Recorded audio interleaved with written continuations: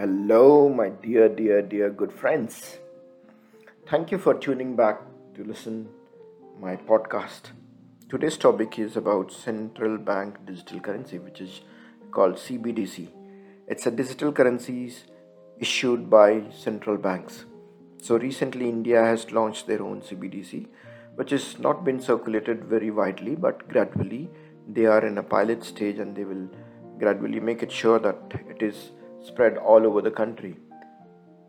So the advantage, why do we need this central digital currency when we have UPI, phone pay, all these currencies and all these digital kind of mode of payments? So when you do the payments through phone pay or any other UPI payments, so it goes through bank. So you open a bank account and you have funds into your bank account. So it is routed. Every transaction is routed through banks, and banks act as their settlement point.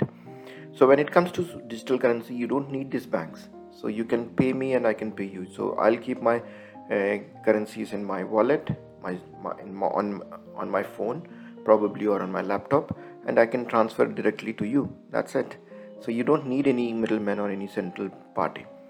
The advantage for the governments is like they can track every single penny, where it is spent, monitor every single penny that has been circulating into the system or economy, and then they can track your the behavior in the sense what kind of person you are, what is your spending behaviors, whether you're spending in alcohol, whether you're spending on books, whether you're spending on holidays, or whether you love to save money, or whether you invest in mutual fund. Everything can be tracked. So your spending behavior is monitored, and which is good actually, so they can accordingly plan their budget or economy, and it goes to and it can be circulated to the right people depending upon their spending behavior. At the same time, I would presume that in next few years, like 2 3 4 years, there will be no fiat currency or printed currency. You don't need them at all, because if you have printed currencies, you can have black money which you cannot trace it, and then so that's something becoming old fashioned gradually, and we all will have digital wallets, no physical wallets, and the transactions will be peer to peer, which can be monitored. If they have to deduct taxes can be deducted immediately, spontaneously, and all these settlements are done immediately. So there is no delay in the settlements also. So it's instantly. It's like, and it works 24/7. Even middle of the night, if there is any transaction, those settlements will also be done at the same point. So that's the advantage. And then all these governments sometimes try to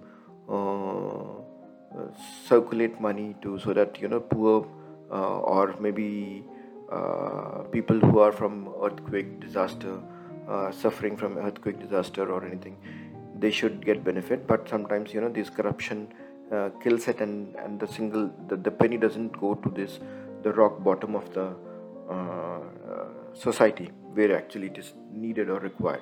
So with this, you can see that it can be directly transferred to those people who are in need, and for those it has been designed, and there could be less corruption, I hope so.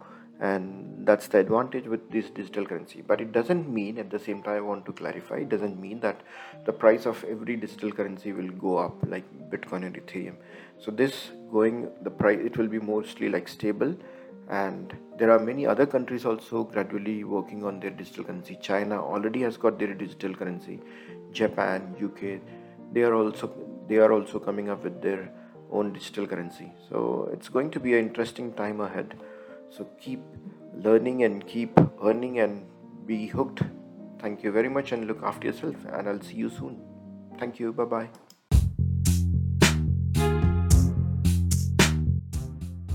Hi, my name is Sai Purna. I'm an angel investor, entrepreneur, and an early adopter of cryptocurrencies, co-founder of Bitcoin Cafe, which is now rebranded as Meta V Cafe. Please join my podcast where I'll discuss about Bitcoin and investment into various cryptocurrencies. My success mantra is learn, unlearn and relearn. कुछ बातों का मतलब, कुछ मतलब की बातें, क्या मतलब?